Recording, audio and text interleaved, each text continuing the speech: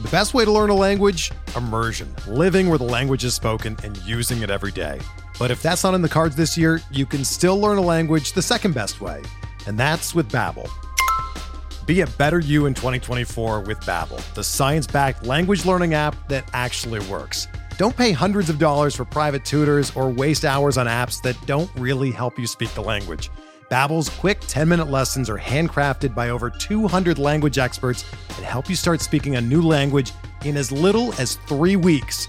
Babbel's designed by real people for real conversations, and their tips and tools are approachable, accessible, rooted in real-life situations, and delivered with conversation-based teaching, so you're ready to practice what you've learned in the real world.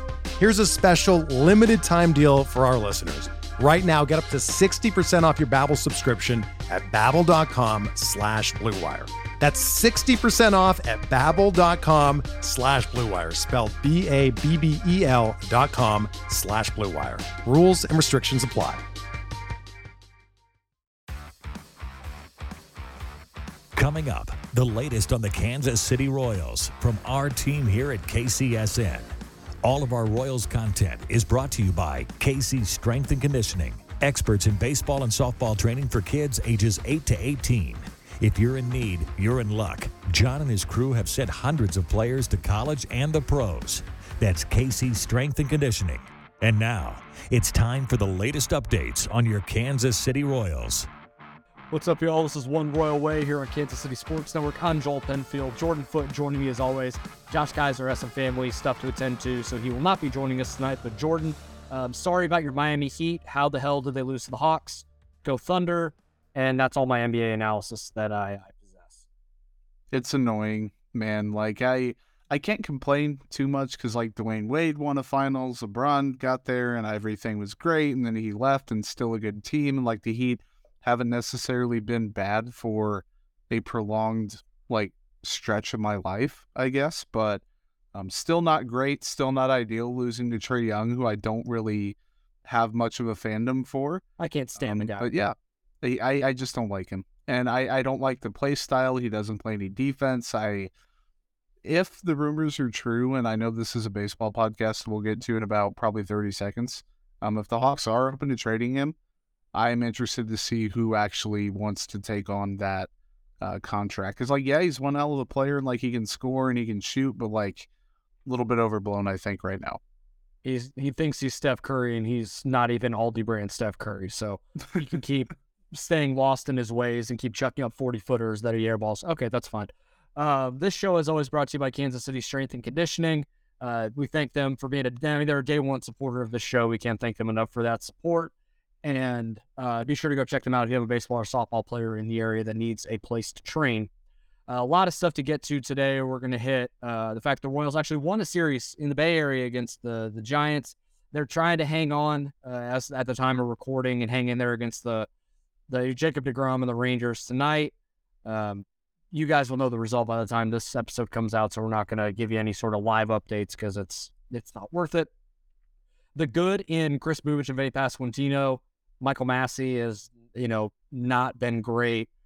Or when the Royals, not an if, but when the Royals trade Aroldis Chapman, and then we'll hit some minor league news and notes of some notable performances from the first full weekend of every affiliate for the Royals that played this past weekend. So we'll jump right into the series against San Francisco. Royals win the first two games of that series, 3-1, 6-5. The game on Saturday was insane. Back and forth sort of game. And in true Royals fashion, it was the speed of Nate Eaton on a wild pitch, scoring the game-winning run in the eighth inning of that game, or in the ninth inning of that game, actually. A huge win there. That was a huge morale boost to those guys, especially Bobby goes deep in that game. Salvi hits the go-ahead or the tying home run there. I think it was 5-2. So there was a lot to like there, and then the bullpen shuts it down at the very end. So I know that it's one series, and how much are we really going to take from it because we're still really early on in the season, but that's the kind of stuff that we really need to gravitate towards with this season. It's not going to be pretty, as we saw on Monday night.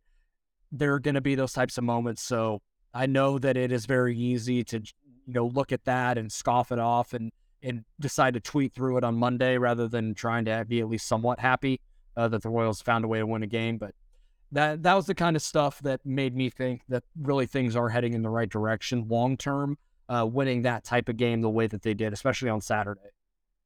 Look, man, the Royals might not win a ton of series this year. Like, they might split some. They might have, there's going to be these 2-1 series wins, and there's going to be a lot of, 1-2 losses, or there might even be some sweeps mixed in there moving forward the rest of the season. Like, this isn't a team that people are expecting to win a ton of games, 85 plus games, make the playoffs, anything like that.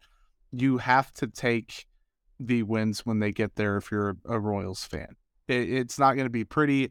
There's going to be the 3-1 losses at the end where Kris Bubic has a gem of a game, or pretty damn close to it, especially for his standards. That was a really impressive one that we'll talk about here in a minute.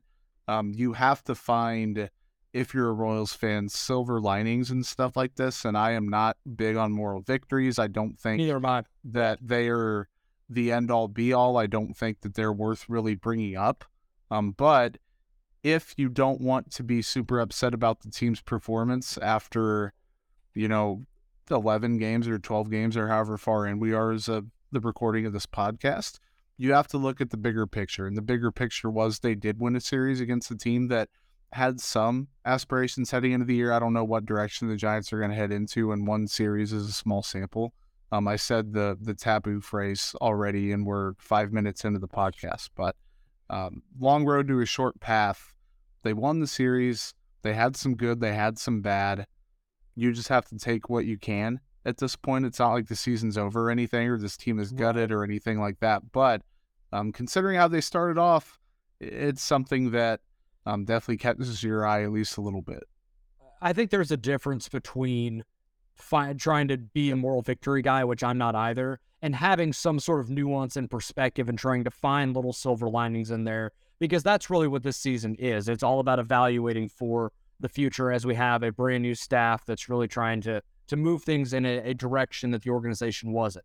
And we're seeing some of those things start to come to fruition a little bit. We're seeing them hit the ball really hard. They're walking more than they really ever have in the last decade. I know that they made a living in the World Series, the World Series run of putting the ball in play. You're not going to walk, you're not going to strike out. You're just going to make the defense work. And that's fine.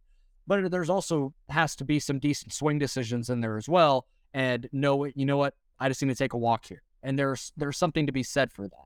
We're seeing them frame, and like the catchers have been really good. They're fifth in baseball in stealing strikes, framing, presenting to the umpire, whatever phraseology you want to use there. They're doing the right things. And we're seeing some of that work out. We saw some of that in the Giants series. We've seen some of it in the Rangers series. I know it hasn't been pretty. I know the game yesterday was horrific. But we're still seeing some of these things come together, and it's like, all right, it's going to all click at some point. We're seeing it in bits and pieces right now. Like, there is some good and a lot of bad right now. And that's just a perspective that I'm trying to keep, because if I could come on this podcast and piss and moan about every awful thing, but what good does that do? Like, and what we know is not a season they're going to compete for a 500 record or the playoffs or anything like that. It'd be a completely different story if that was the expectation. It's not. It's not the expectation I had, not the expectation you had. I want to see how this is all going to work in the long term so that we can see the future of the organization beyond this year. And we're seeing some of that. It hasn't resulted in wins, but we're seeing some of that right now. Yeah, no, absolutely. And like you said, again, this is I'm trying to think of how many phrases I can think of that aren't small sample size, but are like similar to it. This is a fraction, I will say. This is a piece, a small chunk of what is a 162 game season. These guys are going to be playing all year. They're going to be playing a lot of important games. They're going to be playing some unimportant games potentially if they're out of it at, X date later in the year. It's about figuring out who belongs and who doesn't belong. Yep. Who string things together and either salvage what's been bad or sustain what's been good, and kind of impress the coaching staff. And can the coaching staff get them locked in, and can they prove that they're the people for the job? And a certain record or a certain outcome on the year isn't going to necessarily indicate that. It's what they do along the way. And this was a good step along the way in a season that so far in the young year, they just haven't had many of those. So it's worth mentioning. It's worth finding the good even in the bad. But trust me, we can find plenty of bad as well, and it's only fair to kind of teeter the line between both of those.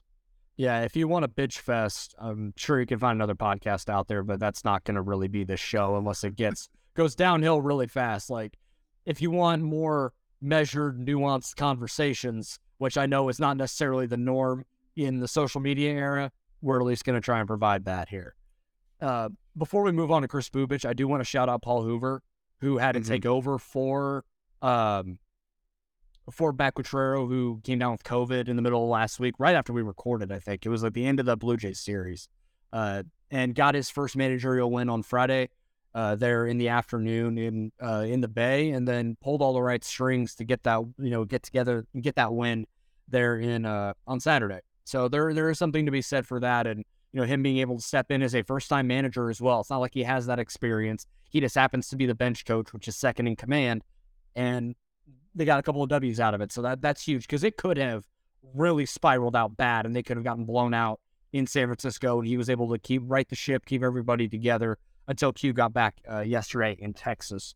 So that is nice to see as well. Like, and that shows how competent Paul Hoover is as a coach as well. So if we want to go, I want to start with as much good as we possibly can, and we'll move forward. But what Kris Bubic has done to begin this season is not something I thought was possible. He looks like he had a completely different pitcher. I talked about some of that with Brady Singer. That's a little more between the years. We saw that last year. Brad Keller, I know it's not spectacular, but you can see how good he can be once everything comes together. We saw some of that on Friday. And then Bubic, man, that slider is a complete game changer for him. He's not throwing it a ton, but it gives guys something different to look at. His fastball completely reshaped. It's a really good pitch for him now. He is grading out as one of the better pitchers in baseball at this current time.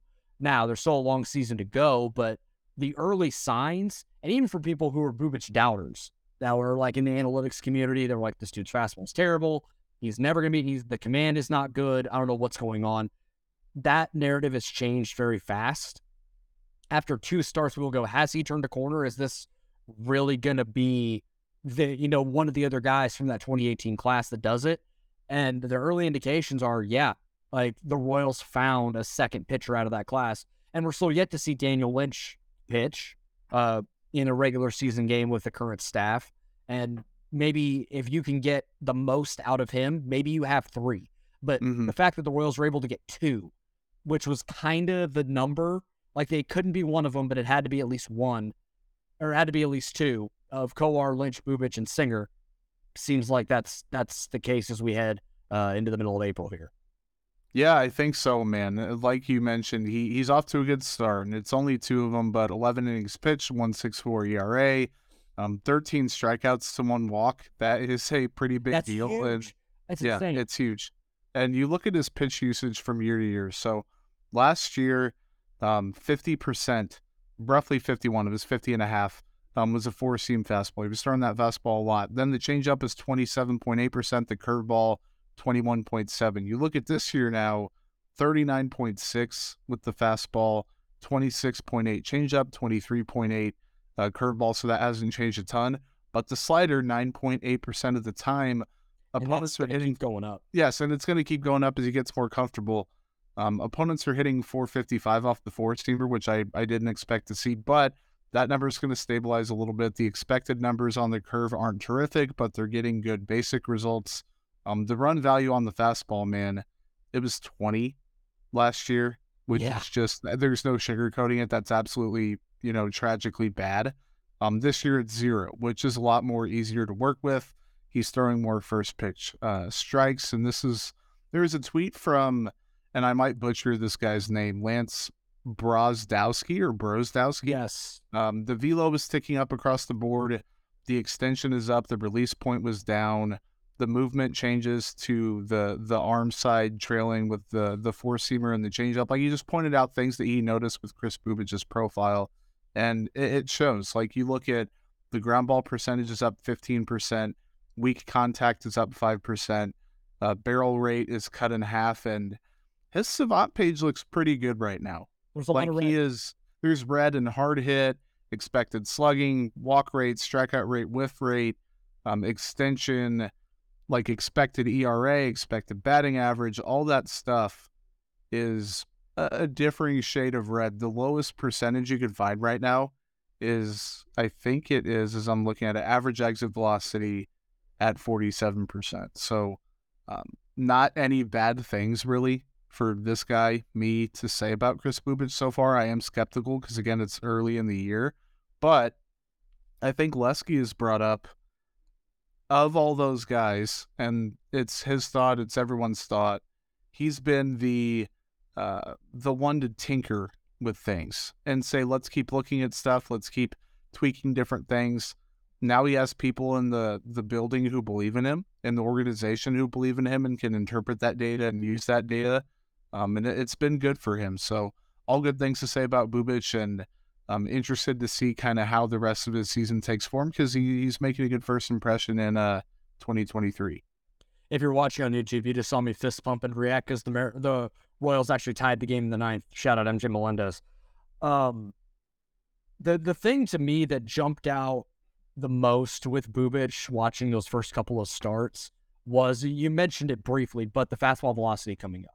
Mm-hmm. That's always been my biggest gripe with Bubic, is he's like the last 2 years, really, he's tried to be so fine in the strike zone and focus on throwing strikes that when you do that and your command is all over the place, you start aiming the ball, so to speak. You're trying to get it in the zone and just kind of just get it in there. And when it's 89, 90 with terrible spin, not going to work. It's going to get hammered, and that's what we saw the last 2 seasons. This year, it seems like he's starting to let it rip a little more. He's more confident with it. Fastball's up almost 2 miles an hour. Like, average was almost 92 last season. This year, it's over 93. I bet it's going to stabilize around there. If he's 93, touching 95 every once in a while, where he really has to reach back, that's huge for him, especially with the funk in his delivery. It's deceptive. It's, there's just a lot coming at you. It's a lot of limbs coming at you. And adding that extra pitch is huge for him. And I'm glad that Brian Sweeney and Zach Bove were like, yeah, go ahead and throw it. I know that there's been a lot of talk that some of the stuff with Keller and with Bubic, you're like, well, the Royals didn't really teach them that. Like, they went to external sources to go and learn those pitches. But embracing that either way. And so that's where I give the Royals some partial credit here this season, because they were like, okay, cool, let's try it. Let's see if this works. Mm-hmm. Let's embrace that you wanted to go and do that. You found this pitch. Let's see if it works. And it is. And they're letting them throw it. I don't think the previous regime would have let Brad Keller throw 22 curveballs in a start when it was the first time he'd really broken it out in a regular season game. Absolutely not. But Sweeney and Bove did it, and Brad Keller was pretty good in that game. They're letting Kris Bubic throw the slider, and it has been an equalizer for him, along with the reshaped fastball. It is great to see. It's another guy in the rotation. Like, Singer's your win day guy, but now it's not cross your fingers and pray Kris Bubic can get through 4 innings. It's, can he get us through 5 2/3 and strike out 8 and keep us in a ball game? It's not just hang on for dear life anymore, and that is a huge jump up from what it's been the last couple of seasons. Yeah, no, 100%. And I keep emphasizing, I do want to see how it holds up over time, particularly. It's not like he's old or anything. It's not like a fatigue issue necessarily, but how sustainable the fastball velocity is with the mechanical tweaks he's made to his delivery and the arm side movement and everything he has going on, the release point, the extension.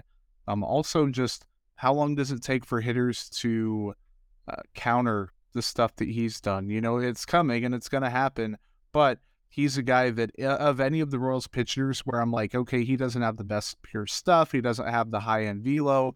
He doesn't have that, like, go-to trait necessarily. But if any of them were to make a tweak to, like, counteract that counter, it would be him. So, like, I think this can be, I have a lot more faith in him being sustainably above average or even closer to average. Like if he's just a fine pitcher, that is a huge upgrade for the Royals, and I think he can be better than fine given what we've seen. So the ceiling is there now to where Kris Bubic can be that clear number 2, number 3 guy.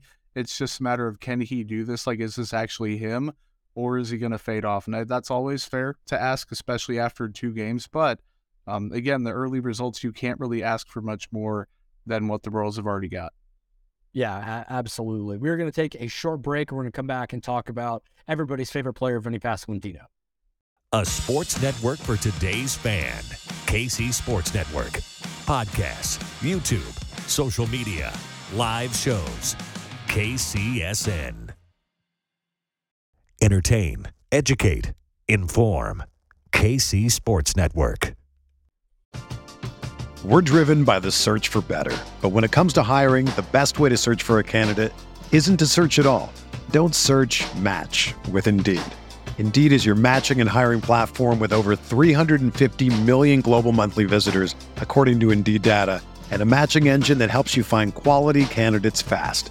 Ditch the busy work. Use Indeed for scheduling, screening, and messaging so you can connect with candidates faster. Leveraging over 140 million qualifications and preferences every day, Indeed's matching engine is constantly learning from your preferences, so the more you use Indeed, the better it gets. Join more than 3.5 million businesses worldwide that use Indeed to hire great talent fast. And listeners of this show will get a $75 sponsored job credit to get your jobs more visibility at Indeed.com/Blue Wire. Just go to Indeed.com/Blue Wire right now and support our show by saying that you heard about Indeed on this podcast. That's Indeed.com/Blue Wire. Terms and conditions apply. Need to hire? You need Indeed.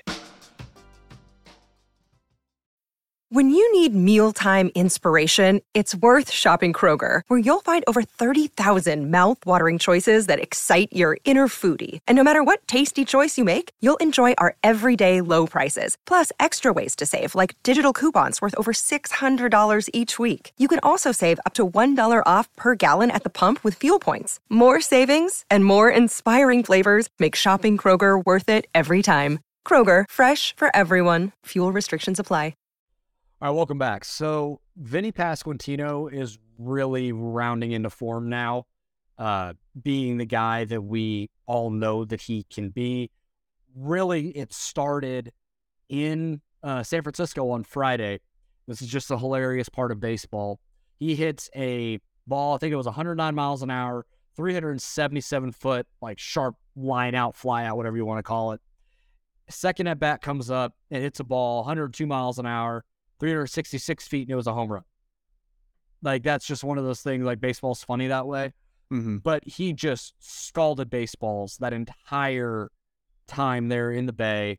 And, you know, it didn't result in a hit every single time, but you could tell he's really starting to get dialed in.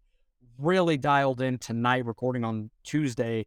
3 for 3 against Jacob deGrom. Wasn't like he pieced him up every single time, but if you go 3 for 3 against Jacob deGrom, who's probably a top 3 pitcher in this generation, top 5 stuff all time, that's a pretty good indicator that you're locked in. And we saw that tonight. Really impressive stuff. I can't say enough good things about him, but it's nice to see. We talked about it last week, like the process meeting the results. Like, we're seeing that with him specifically. The hard hit rate is 93rd percentile right now in Major League Baseball. He's not barreling the ball a ton, but when he does get to it, I mean, it's getting places.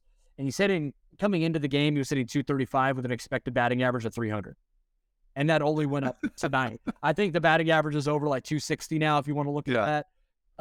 The slugging is definitely going to be over 800. The OPS is going to be well over 800 at this point. He's striking out a little more than I think he will over the course of the season, but he's still walking a ton. He's such a complete hitter and really, really needed in this lineup, with the offense still trying to find its footing for the most part. Yeah, 100%. And you look at his first 7 games versus the last 4, and that's before tonight, meaning Tuesday night.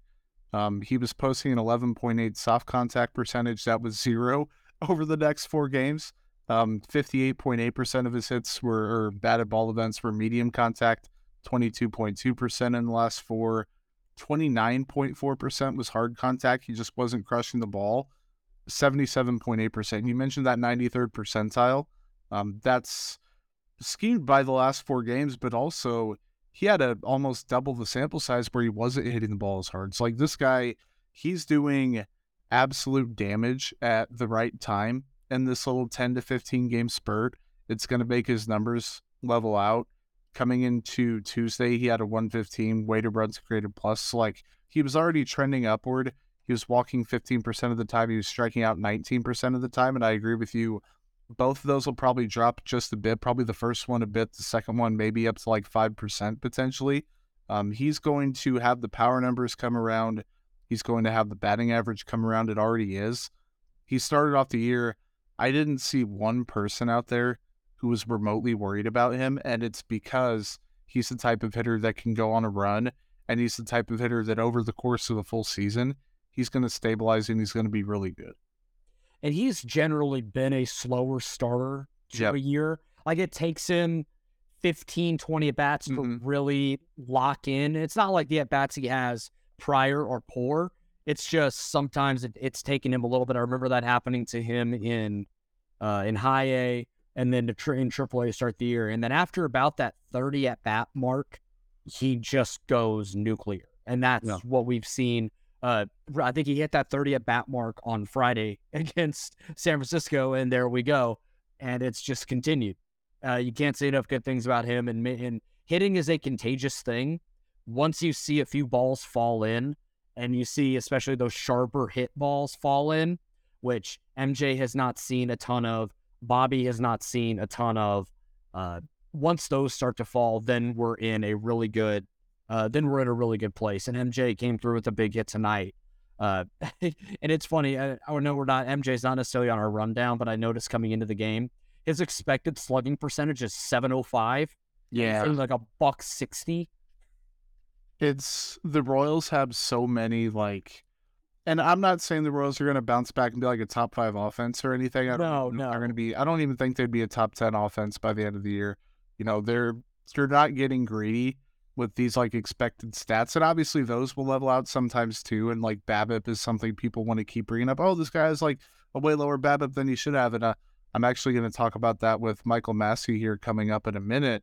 But the Royals have some guys who are flat out underperforming stuff that they should be performing really, really, really well at by just about every metric. And I'm not too worried about an MJ Melendez. I wasn't worried at all about a Vinny Pasquantino. People want to bring up Bobby Witt Jr., not too worried about him. I've seen some people tweeting that they're not spamming the panic button, but people are tweeting like they are. It's April 12th as you're listening to this, maybe April 13th, maybe April 14th. It's the 11th as we're recording this. I just don't get it. Yes, the Royals could absolutely be bad. Yes, Bobby Witt Jr. could have a rough year. Yes, MJ Melendez could never have those stats bounce back. But the process with a lot of these guys has been fine. They're doing fine stuff. They're hitting the ball hard as a team. That stuff's going to bounce back. So I'm not too concerned about it. And Melendez you said it was 705. And that was the expected slugging, I believe. Let me confirm that, but I remember it was a ridiculously high number. Yeah, it's ridiculous here. That is ridiculous. Yeah. Okay, so these are the percentile rankings for MJ. And I know he's not on the rundown. We're going to do it anyway. Sure. Average exit velocity, 100th percentile. Max exit velocity, 96th. Hard hit percentage, 99th. Expected weighted on base average, or WOBA, 93rd. Barrel percentage, 100th percentile. Expected slugging, 97th. Outs above average, 80th. And framing is 73rd. So shout out, man. Yeah, but he's striking out 39.5%. That's where it comes down to. Yeah, he's hitting 143 with an OPS of 536. Slugging is 286. Expected batting average is 266. Expected slugging is 705. Which would play. I would certainly play. That's why I have a really hard time with people freaking out and wanting to slam their head through the wall with the offense. They are doing all of the right things when it comes to hitting the ball hard. Now, I know some of the swing decisions and some of the strikeouts in key spots, infuriating. Yeah. I get it. It is infuriating for me too. But I know when you were looking at from a macro perspective of the way the offense is handling themselves. Give it some time. they are doing the right things. Now, we're going to be sitting here in May, and this is still happening, and I might slam my head through the concrete wall next to me. Because it's like, at some point, the baseball gods are going to reward you for hitting the ball hard and putting the ball in play. Yeah. Right? No, I was going to say, if on May 1, if on May 1, there's still, like, guys are still playing poorly and the team numbers are bad as a whole in certain aspects, then it's like, okay, you're not just looking at the panic button. If you're a Royals fan, you're like not spamming it, but you're definitely tapping on it and hoping that something goes off, like the little Staples button or whatever back in the day. Like, you're doing that number, and it's not. Again, there hasn't even been a month of baseball. Give it until May 1st, see what's happening, go from there. And again, the processes aren't that bad. If the processes were that bad, then it'd be worth talking about more. Just not quite there yet for me. Yeah, that's where I'm at with it. I'm not, again, trying to be measured and nuanced. Like, you have to be. Which you can't be simultaneously on social media, but you can't be on not. No, because you're a homer if you even say they're remotely, hey, we're going to be fine. Like, it's good that they're doing the right thing. Yeah. It goes both ways, and it's annoying, but that's our social dynamics and social media and sports information podcast. Yeah, exactly. On the flip side of this, though, I was a huge Michael Massey fan coming into the year. I think he completely earned the starting second base spot in spring training. Looked the part, really felt like he was going to be able to be a core piece in the lineup, and he just has not performed at all. Negative 23 weighted runs created plus. I mean, that's for those counting at home, that's 123% worse than league average. He's striking out a third of the time, 3 more strikeouts tonight. Didn't look competitive in any of them. He hasn't walked at all. I think the OPS is like barely 300. This is not me closing the book on Michael Massey. Similar to our conversation about Nate Eaton last week, like, this is not closing the book on these guys, and these guys aren't big leaguers. They're just not ready right now. And Michael Massey needs a serious reset. He needs to refine his approach.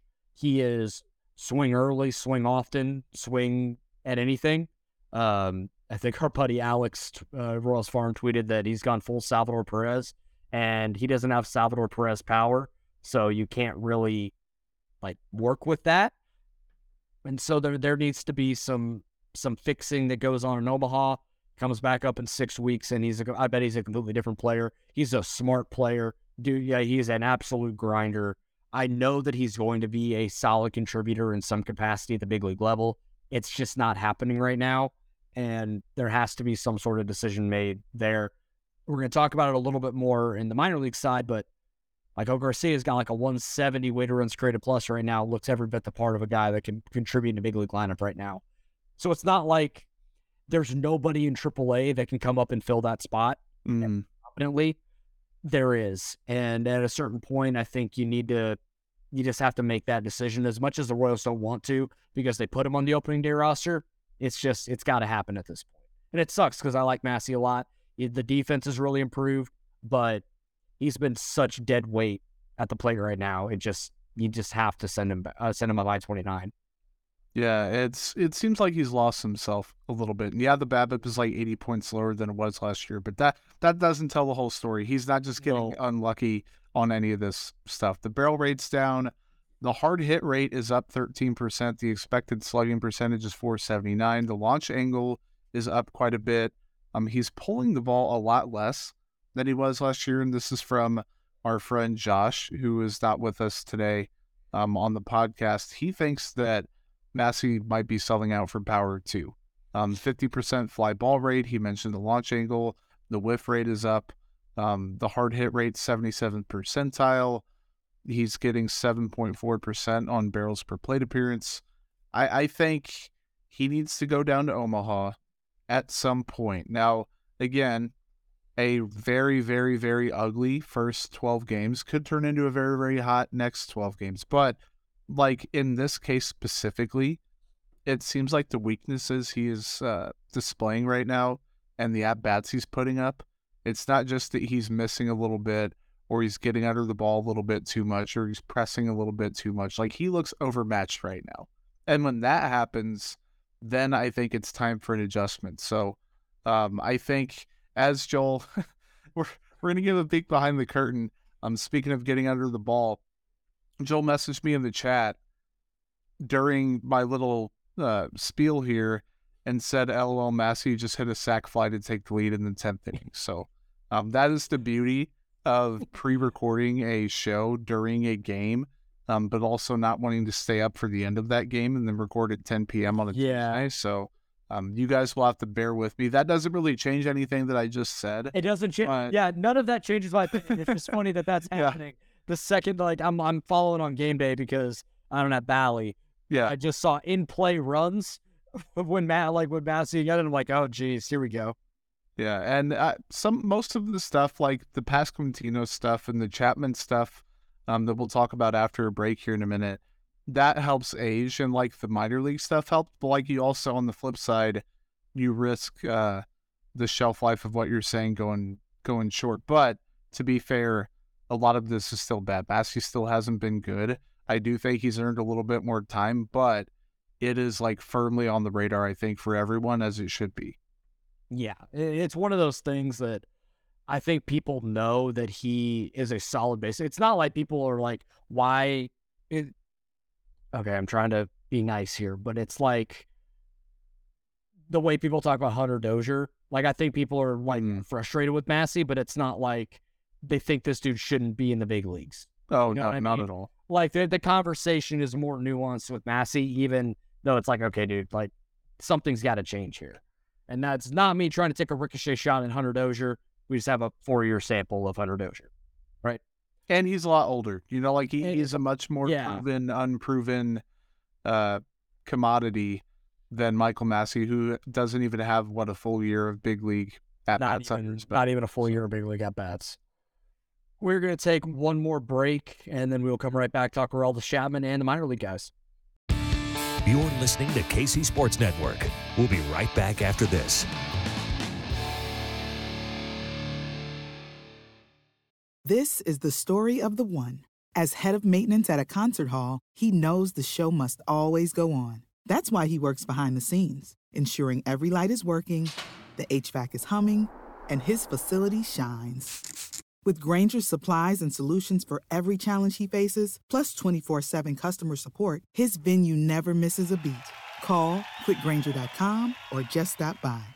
Grainger, for the ones who get it done. Entertain, educate, inform. KC Sports Network. All right, so when it comes to Aroldis Chapman, when the Royals signed him, I had no idea what to expect. I figured, okay, he's going to be semi-decent, and they'll trade him at the deadline, or they'll just ride out the year and then see, he'll go elsewhere and be like Royals legend Aroldis Chapman in the most ironic of terms. But he's been legitimately good, like really, really good for the Royals this year. Threw another scoreless inning tonight, hit 102 a couple of times. That's the biggest thing for me, is that it's not just that he's pitching well. If he was pitching well at 98, I'd be like, okay, he's probably cooked, but this is fine. Like, it's going to run its course. Yeah. The average fastball for him is 100. The sinker is averaging 102. Now, he's hit 104 in game. The splitter is still like 92 miles an hour. I mean, what he's been able to do is just stabilize the back of the bullpen with Scott Barlow has been massive. I had like zero expectation for what Aroldis Chapman was going to be, but this is a very pleasant surprise, a welcome surprise, and teams are always willing to overpay for relievers when it gets to the trade deadline. I'm not saying that the Royals are going to get some massive haul from a team for Aroldis Chapman, but they're certainly going to get more than what I thought they were going to get a couple of weeks ago. Yeah, no, 100%. And you mentioned the fastball velo, 99.6. It's going to average at 100. The slider's up over 3 miles per hour. The whiff rate on the fastball, 66.7% compared to 31.9 last season. 50% put away percentage on that pitch.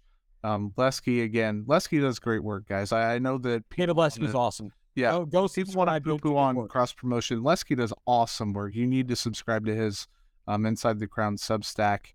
He mentioned back in, I don't have an exact date, it was around when they signed him, he had talked to someone who said that the Royals noticed like a mechanical fix and thought they could fix something that would, repair the fastball a little bit, renovate the fastball, rejuvenate the fastball, help him get some of that power back. And I was like, okay, well, the dude's mid-30s.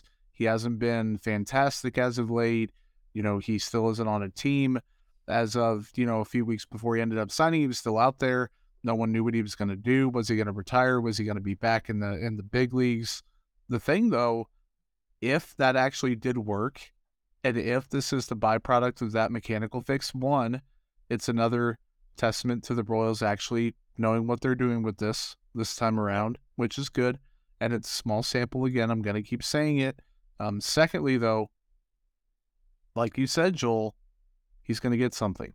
He's going to fetch a prospect of some sort, a return of some sort. And it's not going to be a player to be named later and the 29th prospect or whatever. Like people were thinking beforehand, oh, the Royals will flip him for a bucket of balls and a thing of big league chew at the deadline. It's not going to be anything crazy. They're not going to get the best prospect in someone's organization or the number 2, 3, or 4, or 5 guy, but they're going to get something better than what they had before if he can keep this up. And again, the age is weird, or not weird. I don't know why I said weird.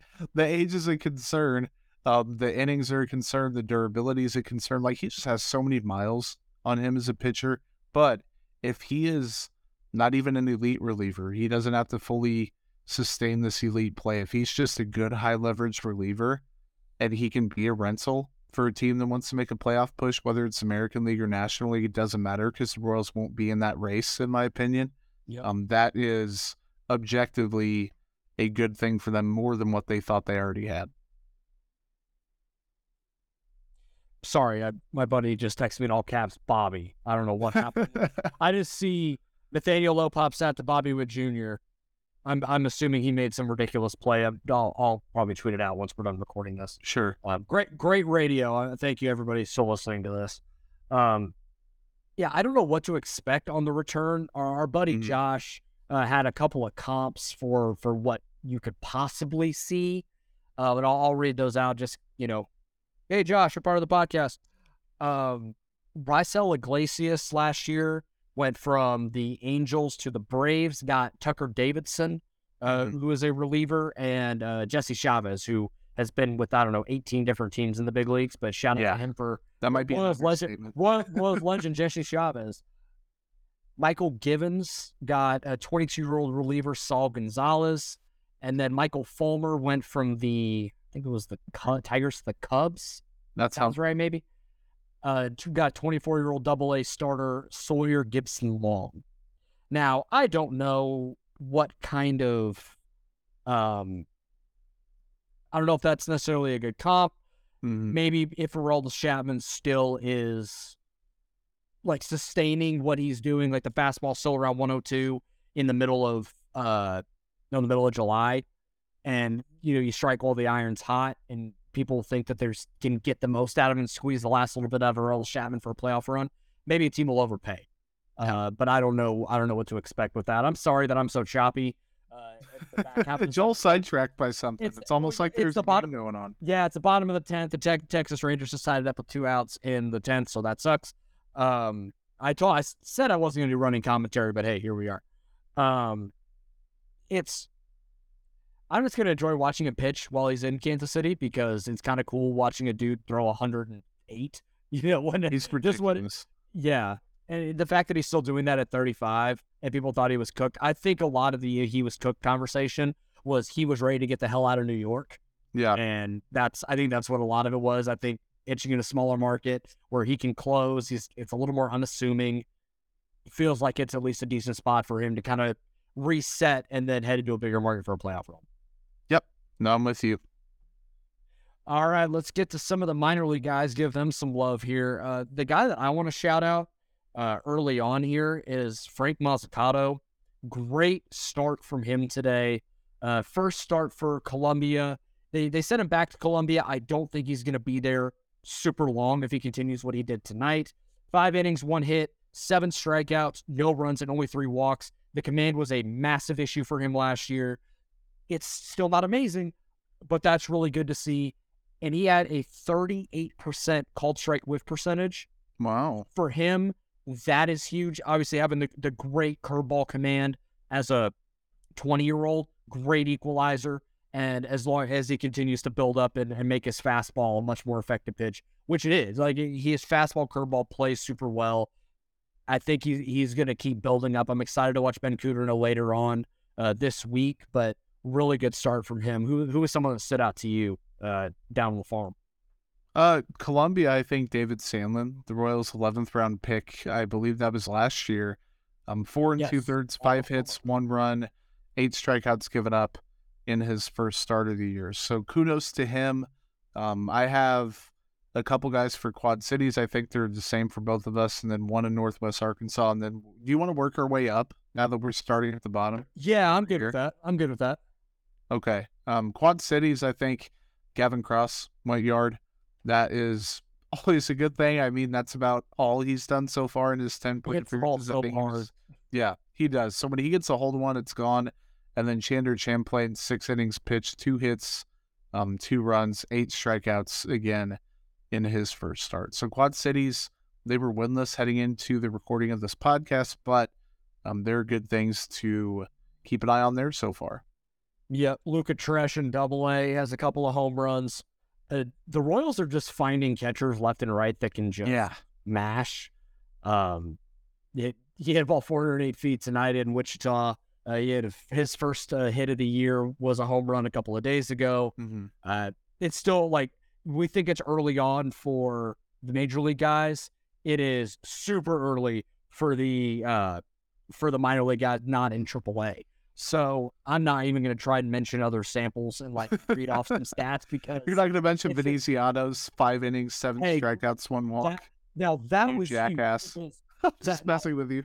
Yeah. Now we'll say that was huge because the fastball was up back around 96, 97, which he was like 90 to 92 last year. Bad. Which was weird. I don't know what happened there, but good for him getting back. I bet he's going to end up in Omaha at some point. He's redoing Double-A, but he won't be there for too long, I don't think. Yeah, no, I'm with you. And jumping up to Omaha, I'm going to leave the Michael Garcia talk to you because I know that's your thing. Logan Porter, his OPS was like 1.283 in 20 at-bats. He did strike out 9 times, like you're taking the good with the bad there. Drew Parrish allowed 2 hits, no runs in 6 innings with 7 strikeouts and 3 walks. But I know, Joel, of all the guys at Omaha, there is one that has caught your eye early on, in the spring caught your eye, and then is continuing to do so to begin the minor league season. Yeah, Michael Garcia, he's walking more than he's striking out right now, slashing 353, 49, 529 for a 171 weighted runs created plus. I'm just going to say the spoiler right now. It's a 440 BABIP. And he's not a 170 weighted runs created plus guy at the big league level. But what are we doing here? And this is not me trying to bag on like Eaton and Massey and others, but this is the dude that's big league ready right now. He was big league ready in spring. Probably should have been a part of the big league roster then. Like, it's time. Like, let this dude get in the lineup. If they're going to keep shuffling guys around, like, it's not like we're really that worried about him getting every day at bats. Not everybody's getting every day at bats right now. Especially, at least in the way, during this little streak of 12 games. But the point is, like, he's hitting the ball harder than, like, the Nicky Lopez stuff. Like, that kind of pissed me off because it's just not true. And he's hitting the ball harder than Nicky ever was at that level. And he's walking a ton. He's striking out a little more than I think he probably will. It's around, like, 20% right now. But bottom line, he's a big leaguer sitting in AAA, and it won't be too long until he's up in Kansas City. And I really think that is like your 9-hole hitter that's solid with the bat. It's not a glorified out every single time. He's going to take his walks. He's going to play elite defense, and I'm excited to see him in Kansas City. One more note on a guy that I just think the stat line is funny. Carter Jensen. Now, I don't even think he's 20 years old yet, and he's in high A Quad Cities. Yeah, he's not even 20. Yeah. He walked he has a 97 weighted runs created plus, and he doesn't have a hit yet. Yep. He walked 5 times, struck out twice in 13 plate appearances, and does not have a hit yet. I understand, like, hey, they don't have a, no hit, but you know what? Like, for a guy to have that elite of an approach at 19 tells me that those hits are going to come just fine. So, Scott Barlow got walked off on in the bottom of the 10th. He allowed 4 runs, 3 of them being earned. If I had my math right there, that is your live update on something you already knew the outcome for, but I apologize. I just felt like we had to, time is a circle, and we had to close that because it was still open. So there's that. Yeah, I mean, they lost the game. they're gonna lose many more games this year. I just wanted to provide that little update. I know that Twitter is gonna riot and on fire, and they'll want to fire Cotrell for some managerial decision when they couldn't make that same decision. They wouldn't know what to do because keyboard. I definitely wouldn't. Keyboard warriors gonna do what they do, man. Yeah, and I think I've always been of the opinion that the manager position in baseball, the good ones can elevate a team. Like the middling ones are just okay, and the bad ones can drag you down a little bit. But overall, the impact of the position, not quite what people think. But there's so many decisions involved in not just the moment you get to the ballpark, just the lineup decisions. There's so many things you have to take into account as a skipper of a major league club. I wouldn't want that job. And I think it'd be fun. The highs would be high and the lows would make you really want to get back after. But all those decisions, all the pressure, all that stuff, people need to keep that into account. There haven't been criticisms of Q really so far, besides people not understanding some of the lineups because they don't, I don't critically think. Yeah, I think they just want to complain. But again, long road, short path, it's a tough job. Yeah. It is what it is. We saw some fight. Again, I'm going to try and find as much positive in this as I can, because why would I want to sit here and dwell on all the negative stuff? It's not worth it. It's not how I want to live my life.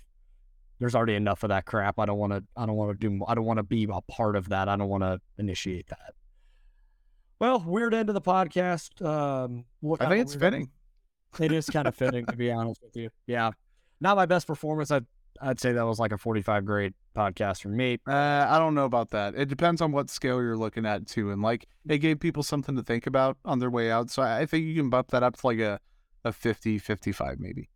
Good enough for me. Thank you to everybody for listening to this episode. Be sure to like, rate, subscribe on all podcast platforms. Be sure to go subscribe on YouTube. We're closing in on 100 subscribers there. So be sure to go and hit that. If you are the 100 subscriber, let us know. This isn't going to be some sort of contest. I'm not going to speak for any sort of merch, but it'd be kind of cool to know that you're 100. Before we get out of here, though, I am curious what you think of the defensive shift that the Royals employ, and they're the only team that I don't like it. I don't like it. You don't like it? I like that an MLB team is trying to be creative and innovative and proactive, I guess, but I don't think it's going to be any good. I said when we had one of our first podcasts of the season, we talked about the rule changes. I said someone's going to try something. They're still going to be, and the Royals are the team that does it. And surprisingly, the Rays aren't doing it, which I thought was really. I thought they would have been the one to do it. I thought I misread the tweet. I thought I was no, that says Rays, not Royals. That are employing the essentially 2-man outfield, and MJ is or the right fielder is playing where the second baseman would be last year. And it's worked for the most part. So it's not like the Royals have gotten burned by it. They're not going to do it all the time. Q has said there's a certain data set that they have to see in order to employ that. And there's only a handful of hitters in baseball that actually make sense to do that now. So we're not going to see it all the time, but it is interesting to see the Royals try stuff. And like anything that we're seeing this year, they're trying stuff. They're trying to be innovative. They're trying to gain any advantage that they can. It's at least interesting. And I it's going to happen once where a ball's going to get hit down the right field line in the air, and the crotchety old men are going to freak the hell out.